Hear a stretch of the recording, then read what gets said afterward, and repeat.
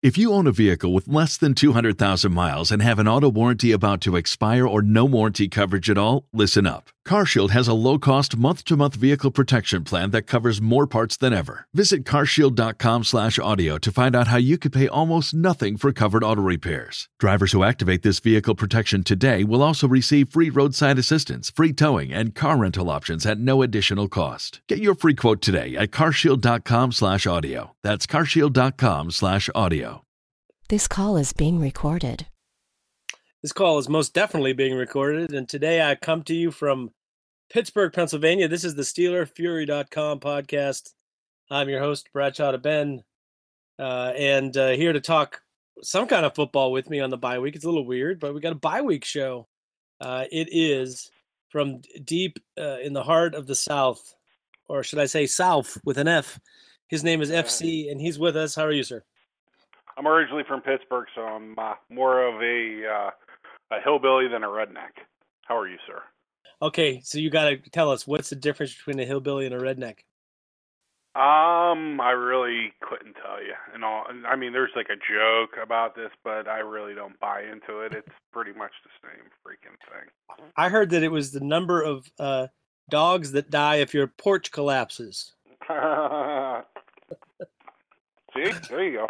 Yeah. That's like one of like 275 of those jokes I've heard. Yeah, well, you probably told a couple of them. Since you're I have. You had to fight back. I'm sure they hate you because you're from somewhere else. Yeah, a little bit. It doesn't matter. I've been down here a while. I'm still considered an outsider. Damn Yankee. How long you been gone from Pittsburgh? I have not lived in Pittsburgh full-time since June of 1992. So coming up on 25 years. Yeah, that's some fan dedication because you had about 10 years there where it was impossible to see their games or anything. Terrible. Yeah. I mean, satellite before like the ticket. We talked bars. There just happens to be a ton of people from Pittsburgh. They got moved down here for Westinghouse.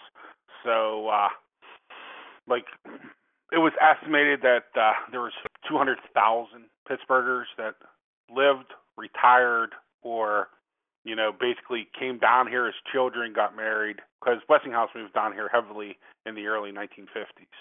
So, there was 42 years of Pittsburghers here whenever I first moved to the area. I live in what's called the Central Savannah River area. It's Augusta, Georgia, where the Masters is played, is 10 miles from where I live. But it's a nice little area, not too far from the mountains, not too far from the coast. Charlotte's 2 hours away. Atlanta's 2 hours away. I'm actually the whole time you're telling the story, I'm just thinking to myself, I can't stop thinking about that. You've been gone from Pittsburgh since 1992, and the authorities haven't found you yet. Yes. Yeah, they're never going to take me alive. You'll never get me, Kappa. Covered. By the way, I have a very annoying habit for about 30 years now, of whenever I pass a cop with a speed trap on the highway, I say, "You'll never get me, Kappa." And it seems to be it works most of the time. Yeah.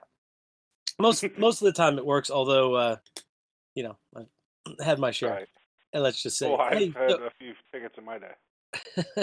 So aside from this amazing conversation about you can tell it's the bye week because we're all like, you actually remember that you have a life for a second and all that stuff. Your Pittsburgh Steelers lost to the New England Patriots.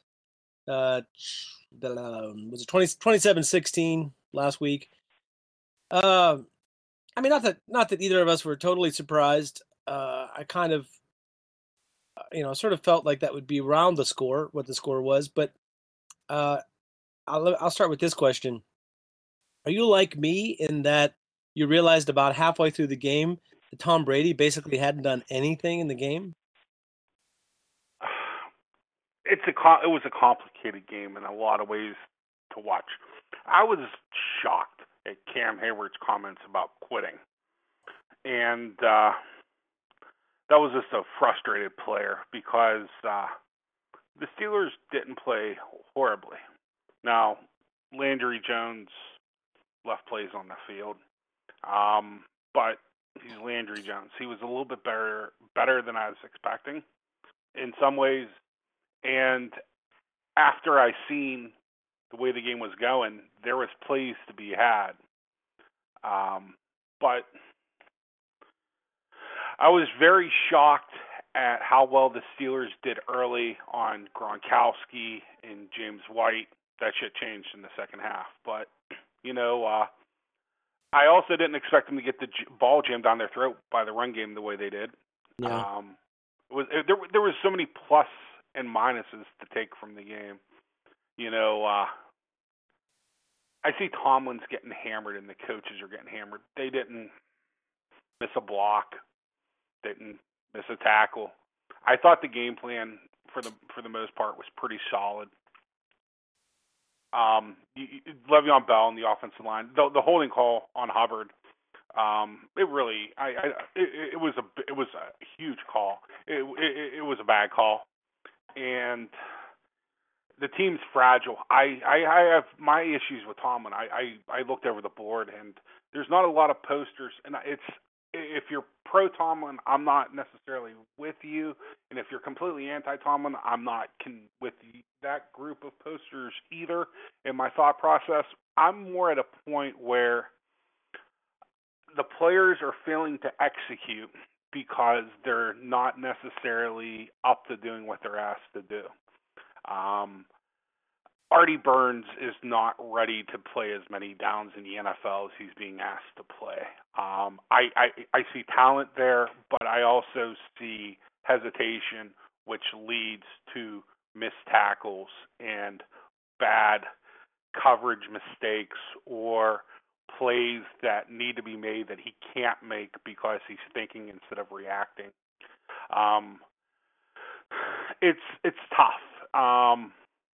I think if Hayward played, I think if Ben played, if Eli Rogers was on time, I'm not even going to get into, Green or even Martavius Bryant.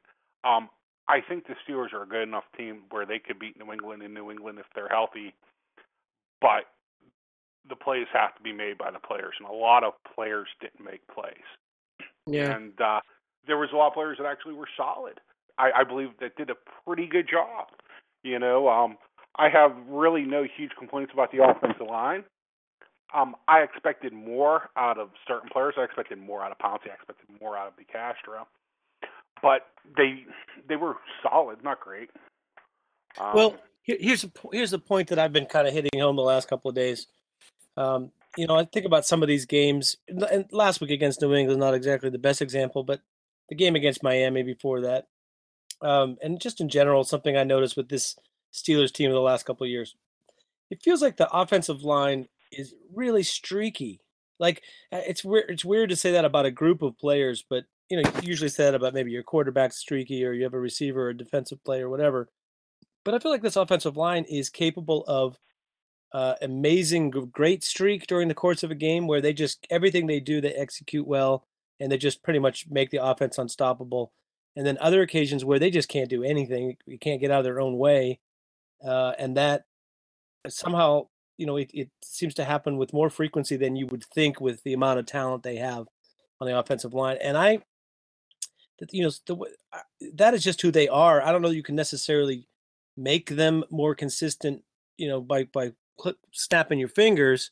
But I think one thing that is overlooked maybe is that play calling has a lot to do with the flow of the game and getting your guys, building their confidence through the course of the game so that you can ask them to execute more and more and have more success with it. And I feel like there's an ingredient missing with our play calling in terms of two things. One is building the streak flow for our, basically generating flow for our offense.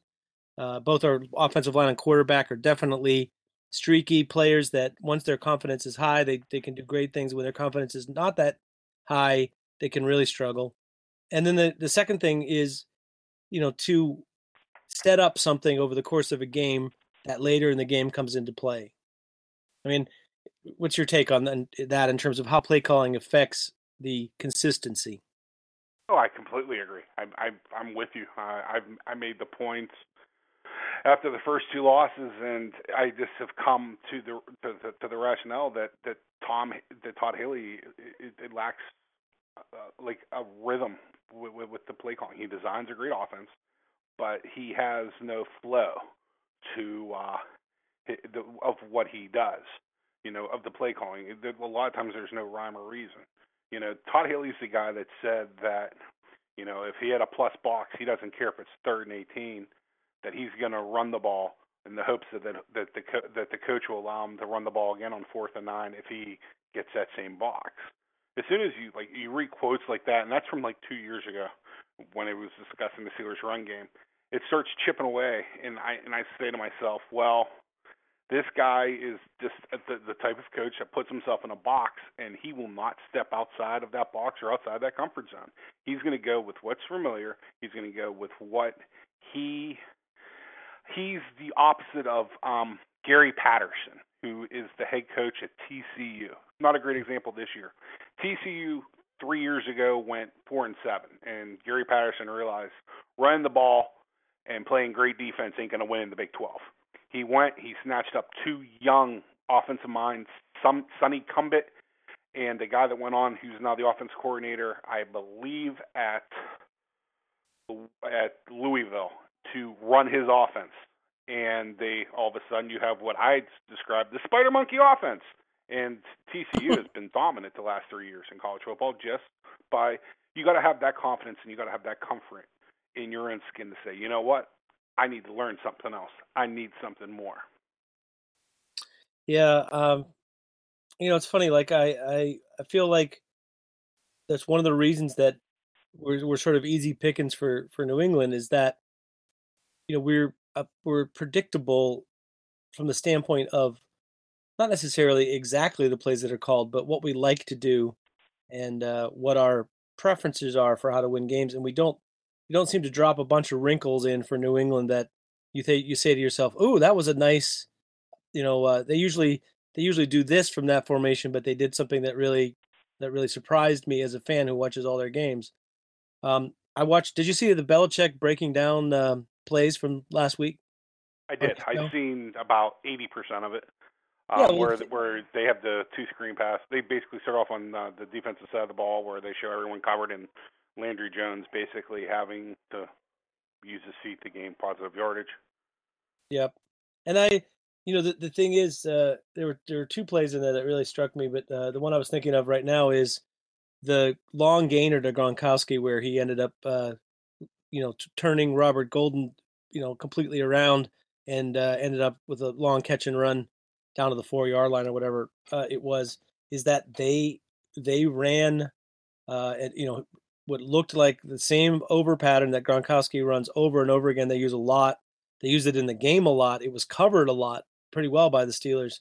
And, because they sold that so many times, Golden got into the, all it takes is 1 second where you think, you're dead sure what's coming. And you anticipate that, which is what good players do. They anticipate what's coming.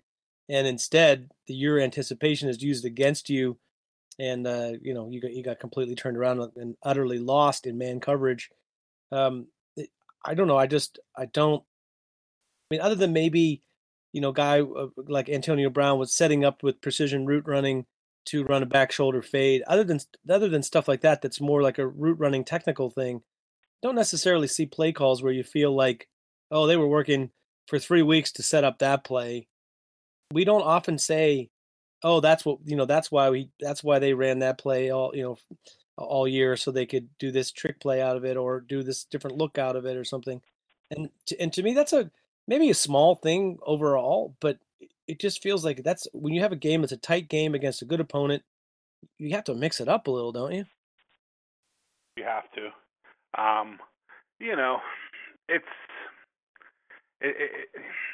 when push comes to shove, the Steelers seem to have the most success offensively out of the no huddle. And maybe it's because the defense can't, you got to be pretty vanilla out of it. Zone coverage, maybe it's because the quarterback has more confidence and he can call what he wants to. I mean, I But watched. there is a flow to it. That's the thing. You're talking about creating flow. The no huddle, by its very nature, it may not be the Sure. right flow, but it creates a certain rhythm. Go ahead. Absolutely. And momentum and rhythm and flow and confidence all go together in sports, and it's true for pretty much every single team sport I can think of, from hockey to basketball to even baseball. You know, there's people that complain about pitchers that just, the human rain delay. They take 15, 16 minutes between pitches, and that's part of their game. It's part of what they do, is to break a hitter's rhythm. I mean, it's true in all sports. And if you look, I mean, I'm not a humongous fan of Belichick and McDaniel, necessarily. I think what they do is they prepare their teams. And I can't think of the defensive coordinator's last name. We'll call him the bearded one. The teams are technically sound. They're not always the best teams.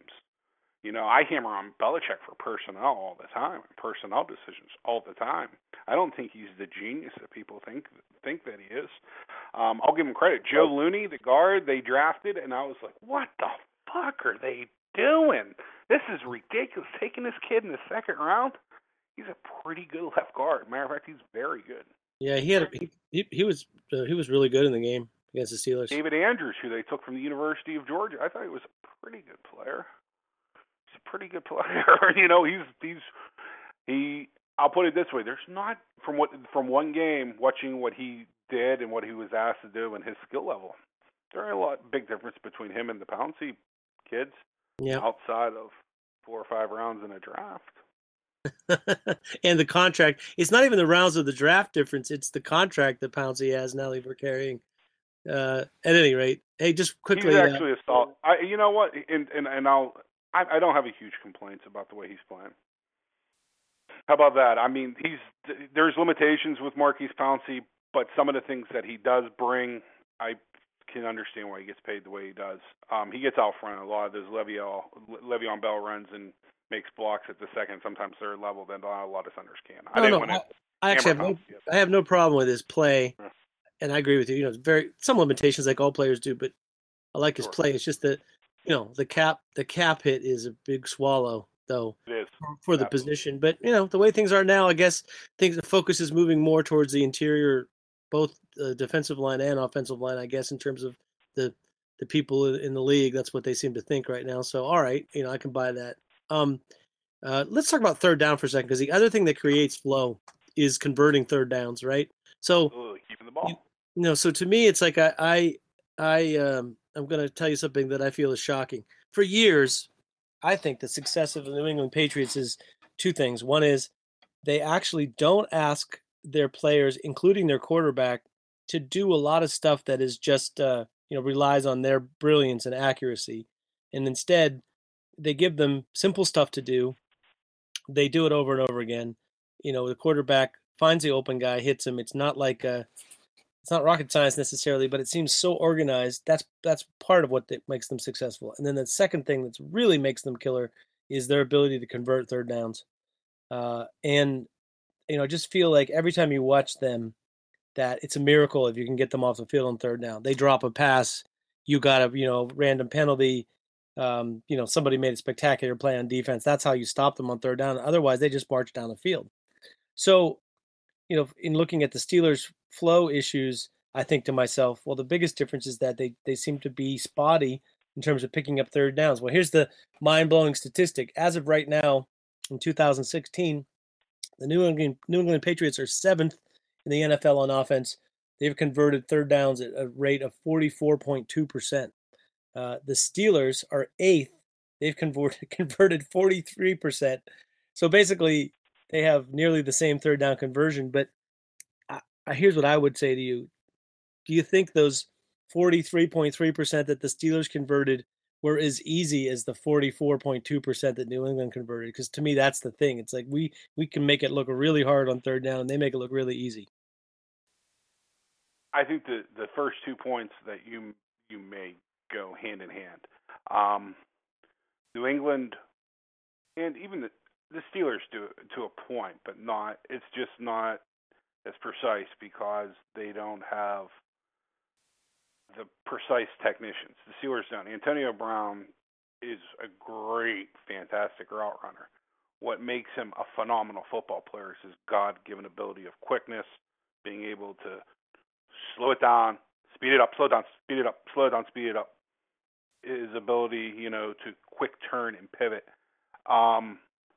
And New England has more natural-looking athletes that have been doing it longer inside this offense, so it looks at times better. I'll give you an example.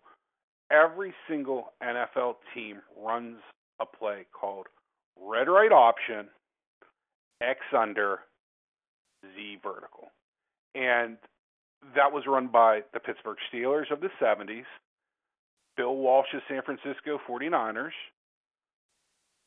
Mike Shanahan's Denver Broncos, Bill Belichick, Todd Haley, Bill Cowher. Every single team runs this play. Not every team runs this play the exact same way, because even though the routes are the same and everything is absolutely the same, but it seems that, New England, perfect ball fake. Tom Brady, with the perfect fucking footwork, with the little, quick rollout and everything. I watched New England convert the play against the Steelers 3 times. I called out what it was going to be, and no matter what zone you have, they're going to beat it. It's a zone killer.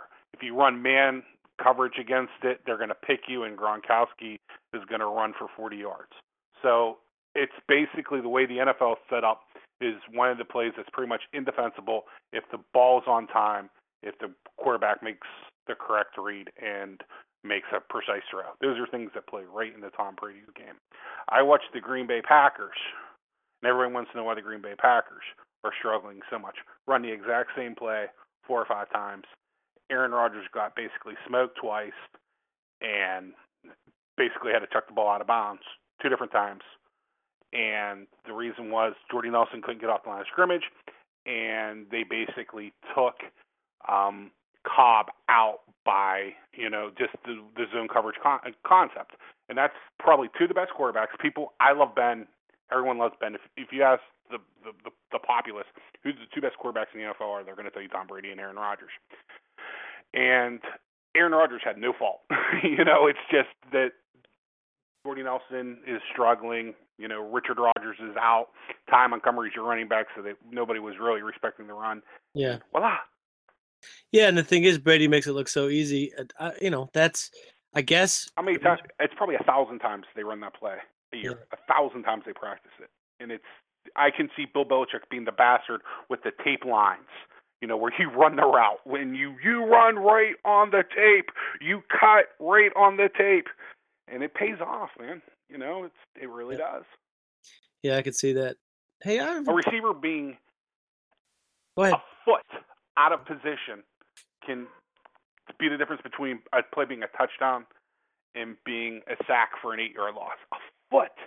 Sure, especially when everything works together. That's kind of my point is, I'm all for option routes and not running, into the teeth of the defense and stuff like that.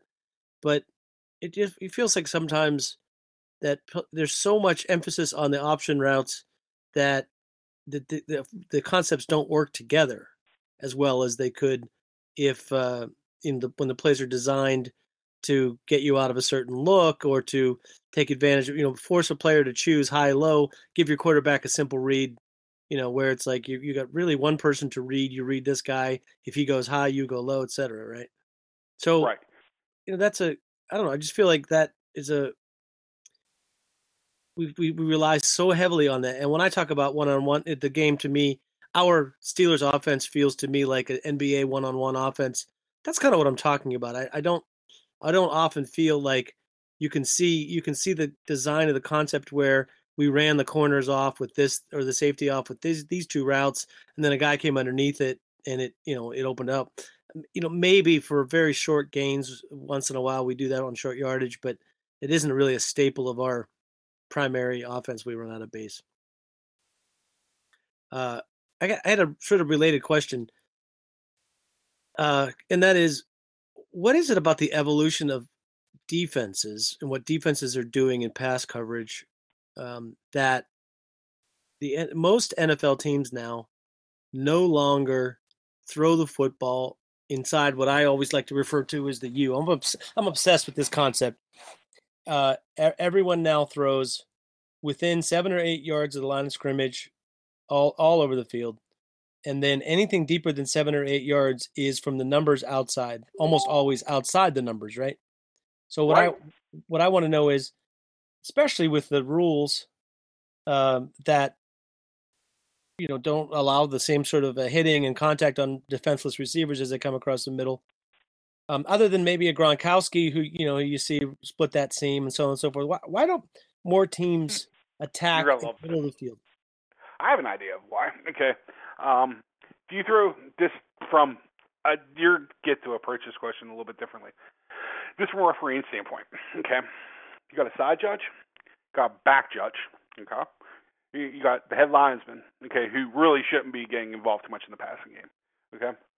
If you throw the ball, okay, down the sideline, you got 9 sets of eyes, you got 3 sets of eyes, so definitely looking to the play down the sideline, okay? And that's if the back judge actually is off the split half, okay?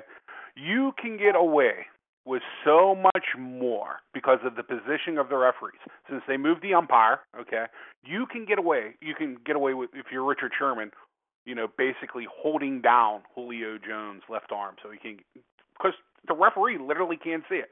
You got, 6'2" men, sometimes 6'4", 6'5" wide receivers. In Julio Jones' case, that's a 6'5", 240-pound wide receiver and Richard Sherman, who's a 6'4", 215-pound corner. And you did not have referees with the ability to get their eyes on the interference. I think you can get away with so much more in the middle of the field cheating. And that's what defenses always attempt to do. They try to push the line and cheat because, their job is to not allow you to score.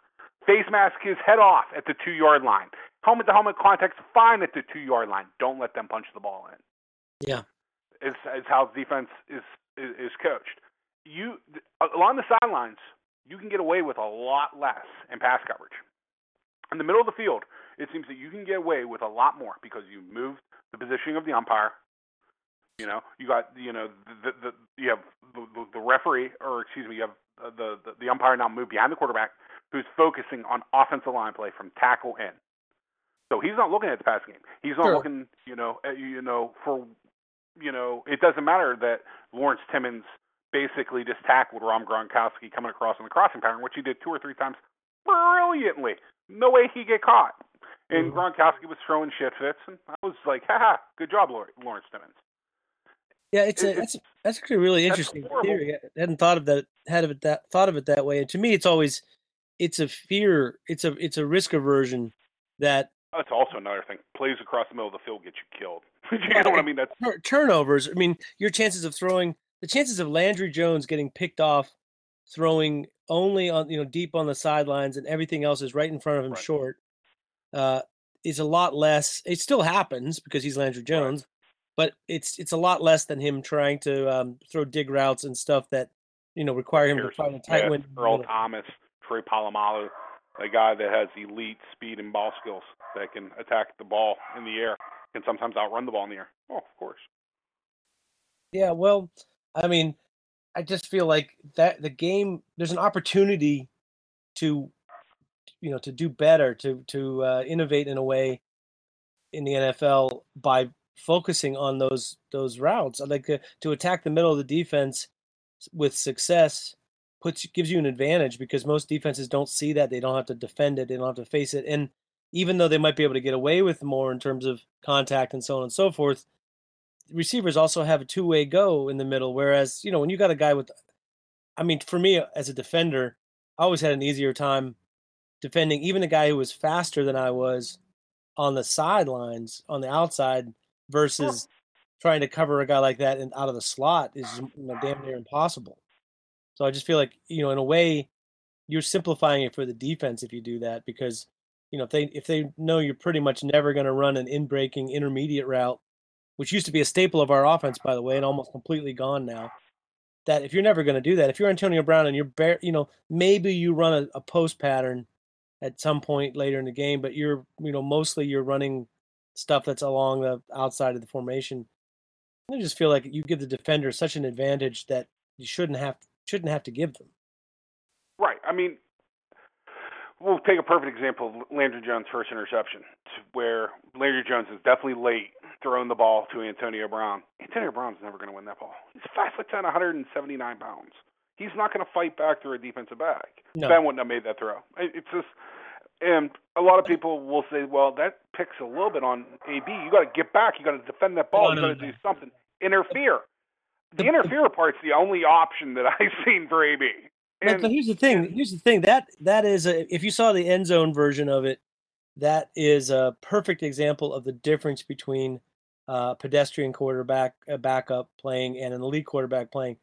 Antonio Brown does something very subtle that great receivers know how to do when they're good route runners, and that is he ran a vertical route, but instead of running it exactly parallel to the sideline straight up the field, he stemmed it in, which is something that when you're a defender, you can't tell that your receiver is actually creating room for himself on the outside.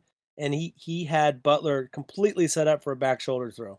So if the throw goes to the right spot of the field, which is 6 or 7 feet away from where the ball ended up, not only does the defender have no chance, it's probably an easy touchdown for Antonio Brown. The way that the route was stemmed, he had it completely set up for that. And that's the kind of thing where when you're running, when you know each other well and you know what the options and the routes are, and you're seeing it the same way develop, then it's a pretty easy read for a quarterback who's done it a million times with the receiver. For somebody who doesn't get to work with them that much, it's probably not all that easy a read. But I felt like the real problem with that throw was not the choice to throw it. The problem with that throw was, it's thrown to totally the wrong place. He's basically throwing the wrong pattern.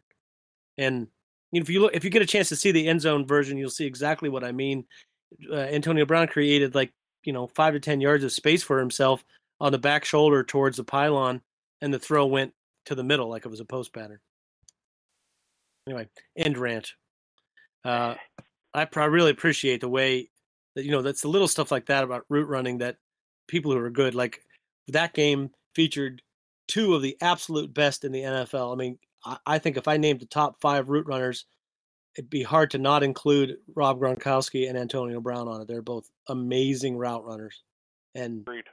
It's just like one couldn't be any different looking physically, but yet they're 2 of the most successful because they just from a technical standpoint, what they do route running is so advanced compared to even guys who are young and fast and were successful college receivers. So many of them don't understand the subtleties of it really, and they depend on their talent a lot more, on their physical talent a lot more than on route running. But guys who have physical talent and great route running are damn near unstoppable, and you can see those 2 fit that list for sure. Hey, let's I want to get into talk maybe just our first far off look at the draft for a couple of minutes since we have the time on the bye week. But before, and then we'll maybe look ahead of the Steelers' second half of the season. But before we do, we got a call on the line. It is STD. He's with us. What's happening in the Amish country, my friend? Hey guys, how are you guys doing? Doing well. Good. I totally agree with the points you guys have made that we kind of lack that precision on some things, and we don't run routes to set up ideas, and it just everything that you've talked about here for the first 20 minutes or so, or however long it's been, I mean, to me, that's exactly what I see from our offense. I was going to bring up, man, it really seems like we throw that sideline throw an awful lot, and you have to be a pretty good quarterback to get that in there, and that seems to be our route these days. And I guess the point I wanted to call in that is just amazing to me. It doesn't really have to do with football, but I cannot believe the heat that Tomlin and the Steelers in general are getting at this point for losing a couple of games, one of which was with Landry Jones. Are Steelers fans around you guys this big of pussies? I mean, when I see people on the board and they say some of the stuff they say, my God, what the hell? We should blow up the team and fire everybody? Are you kidding me? Well, A, we're spoiled. B, we're spoiled. C, we got nothing to talk about on the message board when they lose, except for how bad they are. Just like when they win, we talk about how good they are. That's my take Right. on the three main reasons. FC, you got an insight on this? Is it different than it was 10 years ago because of the internet? Oh, you gotta remember, I was at the beginning of the internet stage in football hating. I think with years, you grow patient, and I think that what helped a lot was winning those 2 Super Bowls. If the Steelers hadn't won 2 Super Bowls, I would be such a hateful cocksucker at this point about the Steelers. So I do agree about spoiled, and spoiled. Yeah, I mean, I think it's just. I also think that people tend to swing the pendulum really far back and forth. When the team wins and looks great, they're unbeatable. They're the best team. I can't believe everybody doesn't think they're the very best. When they lose by any means, whether it's with the backup quarterback and 2 or 3 really key players missing against the best team in the NFL, probably, then it's still the sky is falling and that's the end and it's everyone's fault. And I think both are true in a way and both are also totally wrong in a way. And I don't know. I think maybe it's just because I'm a little bit older that I tend to swing less with the theme of the moment or the emotions of the day. I hate when they lose and I love it when they win and I get as worked up as anybody about it, but I guess it doesn't, one loss doesn't swing me to the absolute bottom generally. I mean, maybe a really, a loss that really crushes your hopes for the season. That's one thing, but where we are in this season, I think the team is really yet to be determined what kind of team it is.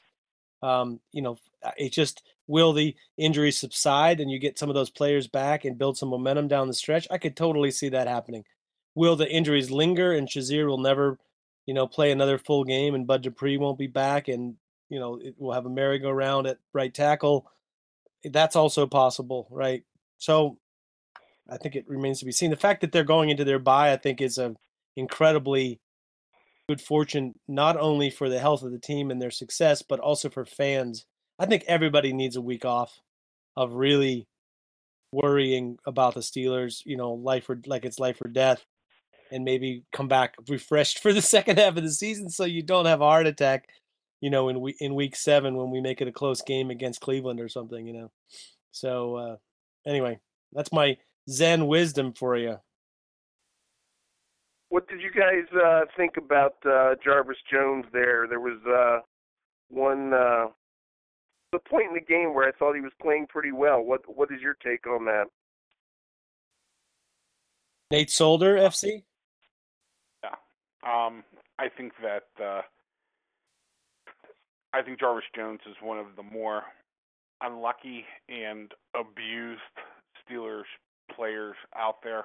He is what he is, and he has limitations athletically, but he plays hard, and I think that if you limit his snaps and you have a James Harrison that's coming, if they played 50-50, 60-40 in favor of Jones, I think you get good production of your right outside linebacker with what you have on the roster. Now, I think both players are going to be gone next year, but I think that combination is good enough to win games and maybe a championship with. I think that it's a whipping area where it shouldn't be as much from Steelers fans. They have an expectation of a level of production from that position, basically, and that level of production comes from rushing the passer, and you're not going to necessarily get that in today's football the way the Steelers play defense. The Steelers don't force quarterbacks to hold on to the football between the 20s, so you're not going to see the 10, 15, 20 sack seasons from that position the way the Steelers schematically play football. Yeah, if we had Chris Harris and Aqib Talib, we'd probably have a lot more sacks. I'm thinking. I Not agree. because our And in corners. the future, we may. You know what I mean? When, Yeah. Artie Burns and if Golson gets healthy and develops, or if Sean Davis takes over the other corner, we may have two good enough corners to where we can, play some bump and run coverage and man coverage and tight man coverage to where the quarterback's forced to hold on to the ball, and then you'll get the sacks. Yeah, I mean, to answer the question about Jarvis Jones, I felt like, give credit where credit is due. He made a couple of really great plays in the game.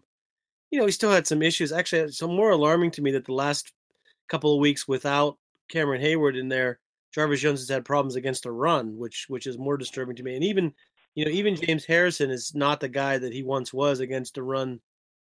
Without Hayward, you can really see that teams are much more willing to pound it on that side of the defense with little resistance. Basically you had a lot of Artie Burns on the outside, who, as FC said, the hesitations will just kill you in the NFL because he has the physical skill to play against the run, but he gets out of position a little bit with the hesitation, and that's all it takes.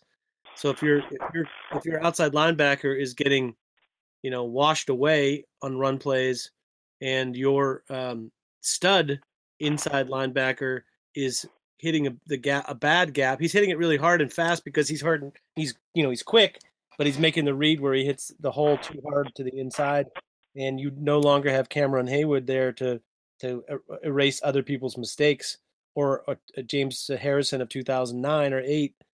Then that's giving up 10, 11 yard rushes. That's a killer. And I'll take the kind of production Jarvis Jones showed as far as creating a turnover and getting some pressures.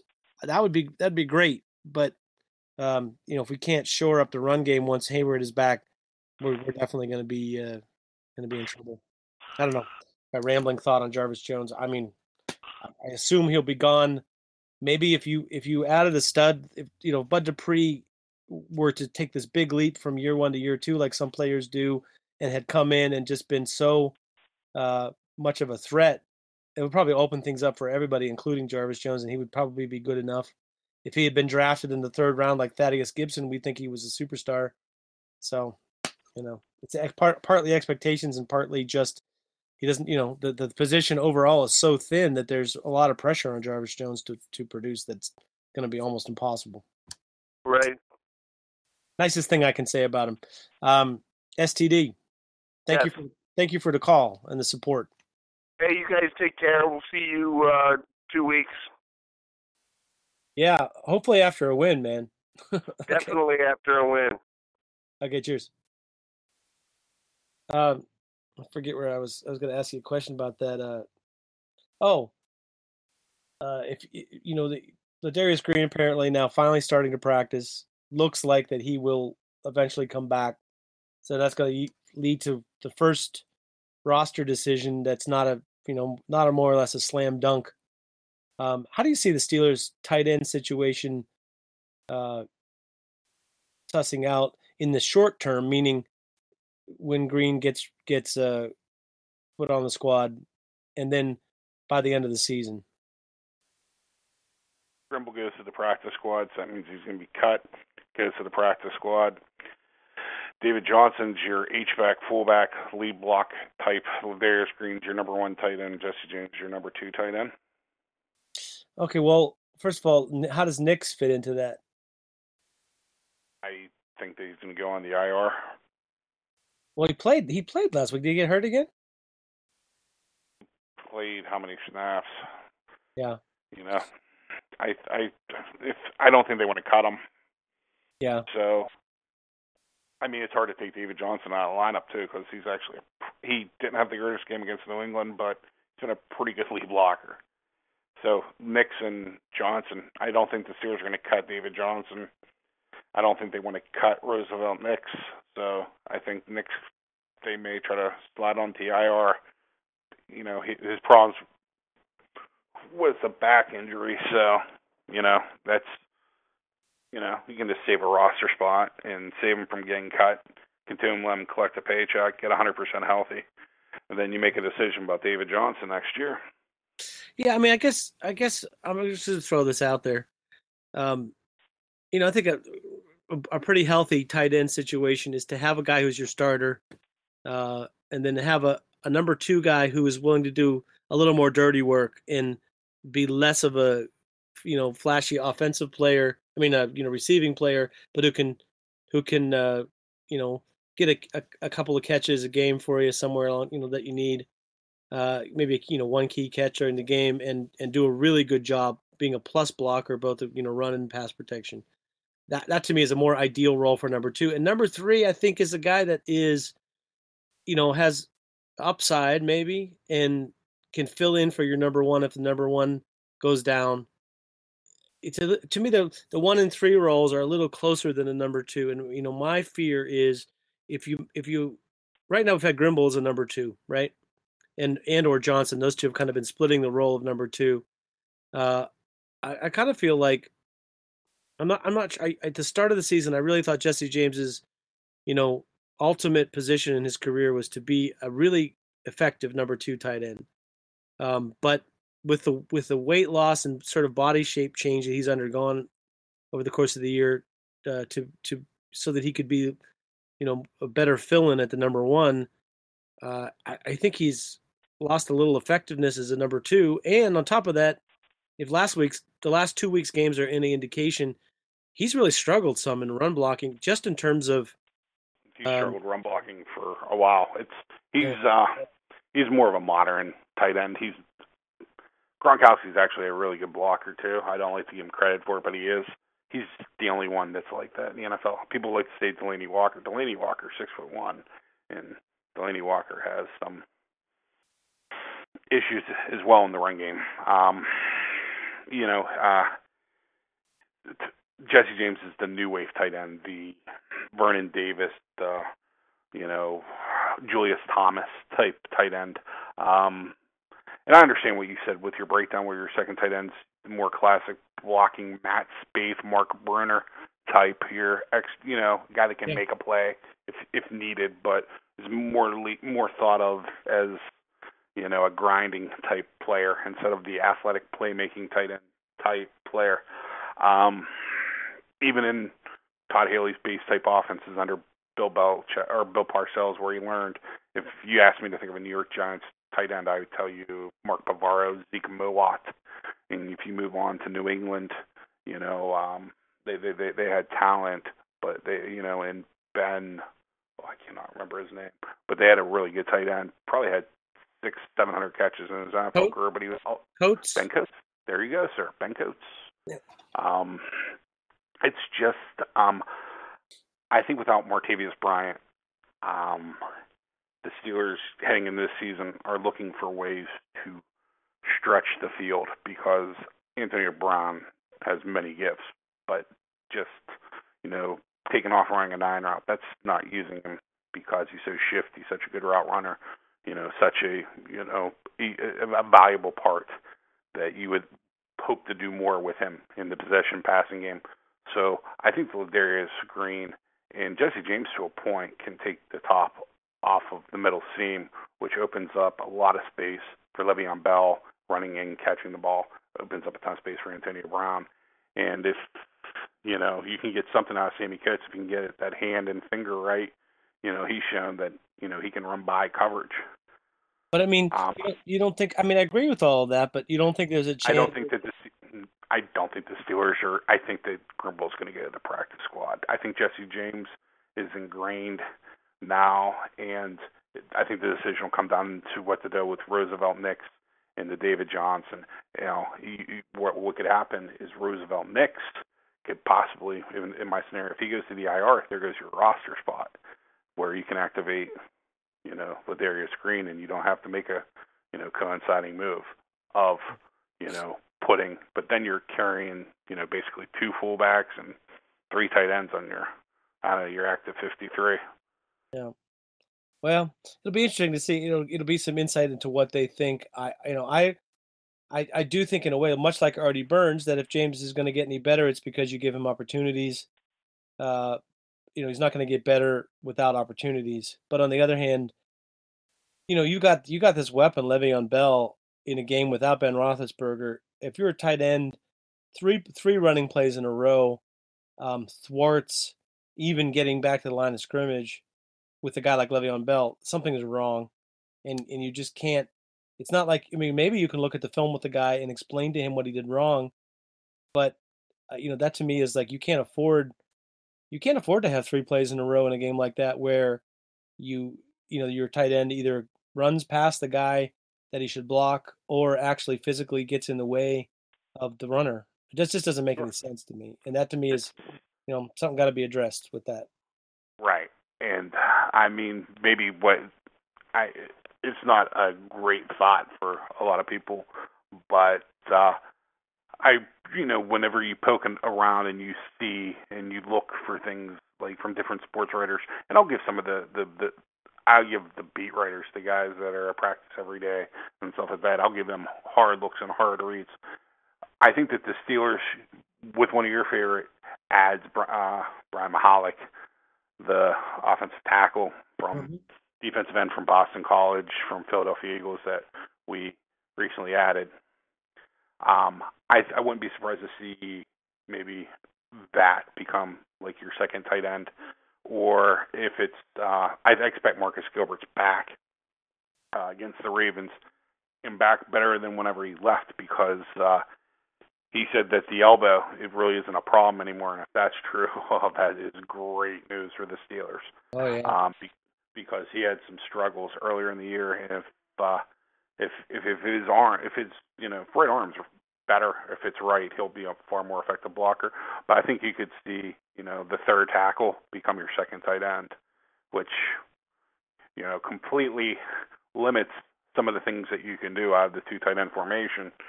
But at the same time, you got to get wins at the line of scrimmage if you want to run the football. And the Steelers want to run the football. You have to be able to run the football in today's NFL. Yeah. Like I said, I don't. I want to see Ladarius Green on the field because I think in the passing game, especially, he really has a chance to be. He's a really good blocker too. He's say not given credit for it. He really was a good blocker for San Diego. Yeah, I mean, he's just a good player, and it sort of feels like I really want to see him added. I think he if he's healthy, he will be the cream of the crop of everything that we have right now at tight end. But absolutely. I don't want to I don't want to ditch Jesse James, but I want to put him in roles that better suit what he's doing, and I'm not sure the number 2 tight end is that, unless it's in a situation where you're gonna throw out of that formation and you really need a guy who can get off of, I mean, even in that situation, I'm not sure that he's the best guy, and I don't want to put him in mothballs. But on the other hand, if Green is healthy, I just feel like James is a lesser version of what Green does, at least what he's done to this point in the NFL. Maybe at some point Jesse James will be better than Green if he maximizes all of his talents. But I'm unsure that in this season, trying to win a Super Bowl, that what we want to do is have Jesse James as the number 2 tight end. Like I'm not sold on that idea. And like you said, they probably are. He seems to be pretty entrenched, but something has to happen and change. So I guess maybe we'll find the out. way they view the the second tight end kind of stuff and the way you view the second tight end are different. You know what I mean? Let's talk for a second about drafts before we talk about players in the draft.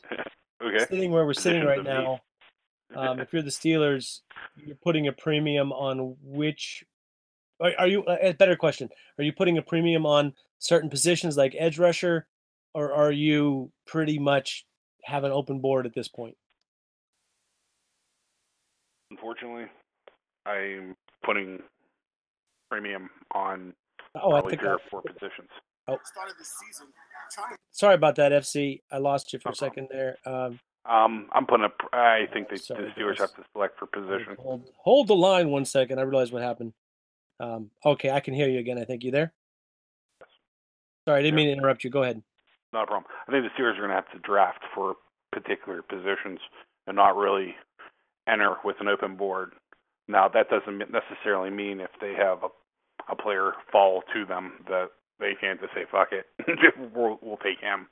An example, I don't view defensive end is a big need at this point. But where we're drafting, if, say, a player like, I don't know, Myles Garrett drops to us, yeah, I draft him. You know what I mean? I understand he wouldn't be a classic defensive end fit in our scheme, but he's a great player. I think that the Steelers have particular positions of need.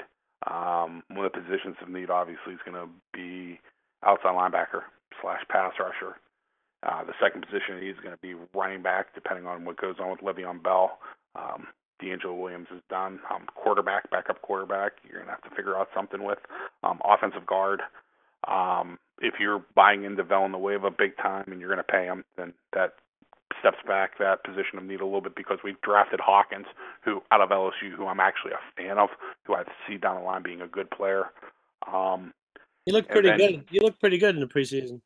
Sure, he's going to be a good player. He's lefty, natural left-handed, heavy punch, decent feet, needs some seasoning. Young kid, flipped around between right and left tackle a lot at LSU, so he has some technical flaws, but he has ability that he has a higher upside than, let's say, Villanueva at left tackle. I truly mean that, and I actually am a little bit of a fan of Villanueva. I think he's a good player. I think that Hawkins he checks off 4 of the 5 boxes of what you're looking for in the left tackle in the NFL. Defensive back, I don't see as a huge need. I think safety possibly is, but I don't necessarily. Depending on what happens with Golson, Sean Davis, hybrid future player, is he a free safety? Is he going to play corner? If he's going to play safety, he's going to need to work on tackling. If he's going to play corner, he's going to have to work on his quickness. Inside linebacker is a huge need. So both linebackers, running back, I would say, are the top 3 pressing needs. Okay, but if I'm going to characterize this draft in terms of how it seems to me at this point, in terms of prospects, and I'm very, very early in the process. I don't pretend to really know, but what I see, what I read, that inside linebacker is one of the thinnest positions in this particular draft class, right? As of right now, without players, everybody declaring and all that stuff. And the outside linebacker or edge rusher population is pretty good. It's fairly deeper than last year. But the position that looks like it's just absolutely loaded in this draft is tight end, which is funny.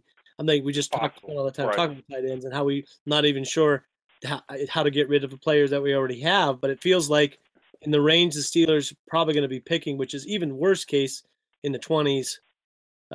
It just seems like they're going to have their choice if they want them of maybe 2 or 3 tight ends that are all of those like two-way guys who might be a great fit for what they like to do. Any chance of that happening now that we have Ladarius Green? None. I will be shocked if we draft a tight end before round 5, unless someone absolutely stunning drops to us. If you look at the most draft nicks break things down in classic positions, there's a lot of 4-3 outside linebackers who will be phenomenal 3-4 inside linebackers in the NFL. There are certain guys that. Do you like the kid from Florida, Jared Davis? Oh God, from Florida? Oh my God, he would be like a 5-star recruit at B2B State because phenomenal measurables, phenomenal, but phenomenal film and horrible mean streak, but smart. He delivers the most devastating shots, and he keeps it right at the numbers, which is legal. He can cover. He can rush. He's about 245 pounds. No need to grow anymore. Sign him up. Timmy Williams from Alabama, another one. Probably going to be drafted now, maybe in the late 20s to early 30s. He legally possessed a firearm. He lives off campus, not the greatest area of Tuscaloosa, and legally licensed to have a firearm. And got pulled over and had a gun in his possession. Legally, but that's supposedly a knock on his character because he had a handgun. It's a Second Amendment right. I'm not taking a political stand. He was completely legal, no problems with it, but some people have a problem with it. I just don't happen to be one of those people. It's a mad, mad world out there now. So if you legally have a firearm and you're not a felon, and so be it. God bless you. Right. God bless America. Okay, but here's the thing. who of the the players at the sort of needy positions for the Steelers are going to be young guys with a lot of upside? Because to me, I think we're really on that train now with the Steelers, where we're trying to draft, typically guys who are underclassmen and are young on the young side and have a chance to grow. Develop. Right. I mean, Davis from Florida is a plug-and-play guy, possibly. Timmy Williams would be an immediate pass rusher. Let's face facts. Chances are an outside linebacker will start for us next year, especially if Harrison's gone and Jarvis Jones is gone. I think most contracts up. More likely than not, it's going to be Bud Dupree and somebody opposite of him starting an outside linebacker, a rookie or a free agent signing that we add if we're looking ahead to the 2017 Steelers roster. I don't think you would disagree with that. Yeah. Free agent signing, or going to be a first or second round draft pick, most likely. So I figure if we add an inside linebacker, that the kid from Temple is probably going to start off the year as the starter besides Shazier, and he's going to have to play for his position. Milikevich, if he's outplayed by if like a Davis from Florida, if we draft him, or if we a Raqueen McMillan from Ohio State, who is getting some push towards the Steelers. If we have the Steelers, don't really like to play the young guys. I understand that Sean Davis disagrees, and so does Artie Burns now. But the Steelers were forced into these positions. It's just that the rookies were better performers, even if they weren't NFL ready. They just have more upside, more potential to be better 3 or 4 games down the line than what they have on the bench. Well, if we're all, I know we're all going to be sitting there talking about for months about which edge rusher the Steelers should draft in the first round and so on and so forth. Right, and it's then, going to be an offensive guard that no, they draft in the first round. Or they're going to step to the podium and select Malik Hooker. I mean, that's like. Oh, I would love that. From free safety from Ohio State, there's another player I'm a big fan of. What I mean is, sure, I like the player. I'm just saying, redshirt sophomore, Ohio State. Yep. Mm-hmm. That just feels like right now. If I had to lay money on, the guys that are currently ranked in the top 40, and looking at which one fits the Steelers, kind of sensibility, he seems like the guy. But sometimes they have fooled me, even though I thought I really had them nailed. So it's entirely possible. Of these edge rushers, Tim Williams, you say I've heard talk of Tim Williams being anything from a second rounder to a top 5 pick. I'm wondering what really fits in the scheme of things. He ain't got legal. He's going to be a first-round pick. Now, I could see him being drafted anywhere from 10 to 32. We got to see how he does in the underwear Olympics. It's horrible to say that, but if you just look for production on the field, I mean, he's as good of a pass rusher as I've seen at Alabama under from the outside linebacker position under Nick Saban. I mean, he's as good of a player as, say, Marcel Darius. He plays. I think that Jonathan Allen gets a lot of play because of Timmy Williams' ability to rush the passer and not vice versa. Yeah. Jonathan Allen's thought of as a first-round pick from Alabama. I think that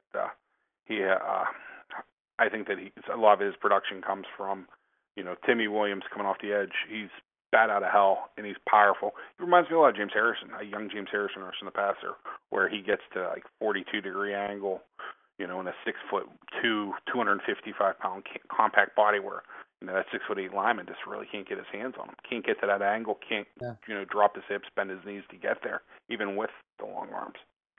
Who do you think will test better? Not necessarily as a better football player or a better NFL prospect, Tim Williams or Carl Lawson? Well, Carl Lawson will test off the charts. Who do I think is going to be a better NFL player? Wow, that's tough. These are 2 of my favorite pass rushers. Yeah. The thing that I think will maybe push Timmy Williams a little bit ahead of him is going to be medicals. Lawson had a knee, and he plays injured, don't get me wrong, but. Yeah. Interesting. Well, one last thing, and that is running back situation. Do you think that's something the Steelers will address? I mean, you basically now you have your main guy is got a little bit of risk attached to him, and although you'll be able to keep him, literally, if you paid him franchise money for a couple of years, it'd still be a savings over what you would pay for him on a regular contract. So that isn't necessarily the worst idea. But his backup is whatever, 30-some years old. This is the best running back draft possibly in the history of NFL drafts. I went through and I counted 15 to 18 first, second, or third round picks.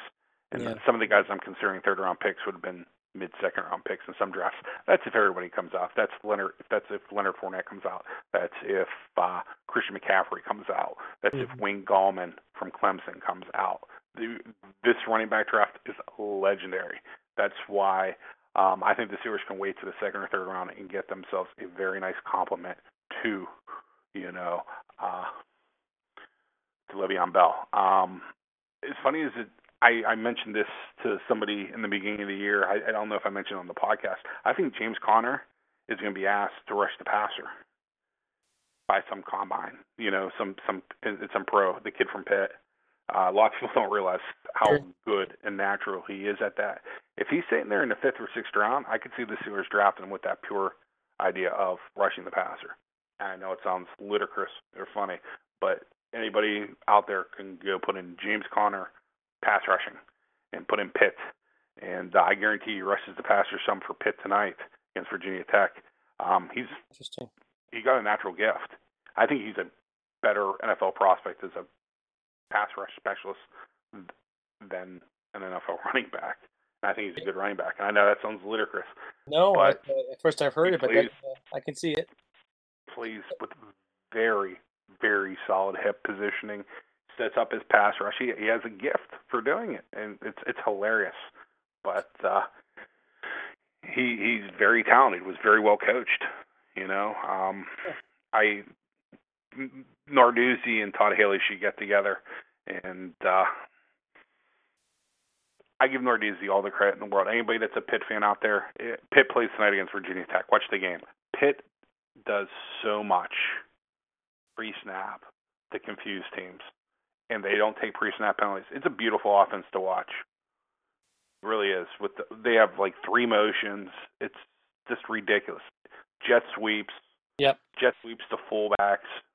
Matt Canada is the offensive coordinator at Pitt, and he is a phenomenal hire.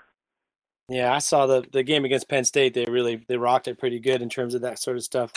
Hey, FC, I could do this all day. Unfortunately, I have to go. I could probably just leave the record button on and just let you talk draft for the next hour, but hopefully we'll do this again before too long. Maybe we can throw in a draft extra so we have proper attention that it deserves. But anyway, thanks, man, for talking Steelers football and a little bit of draft. Final thought for you? I bet you every single Steeler plays outside of Bud Dupree next week against Baltimore, including Ben. Nice, I like it. All right. Enjoy the off week. Play some golf. Enjoy your dogs and your family, everybody. Yes, sir. And that's my final thought. I'll talk to you next week, FC. Thanks again. Ooh, Steelers. Okay, go Steelers.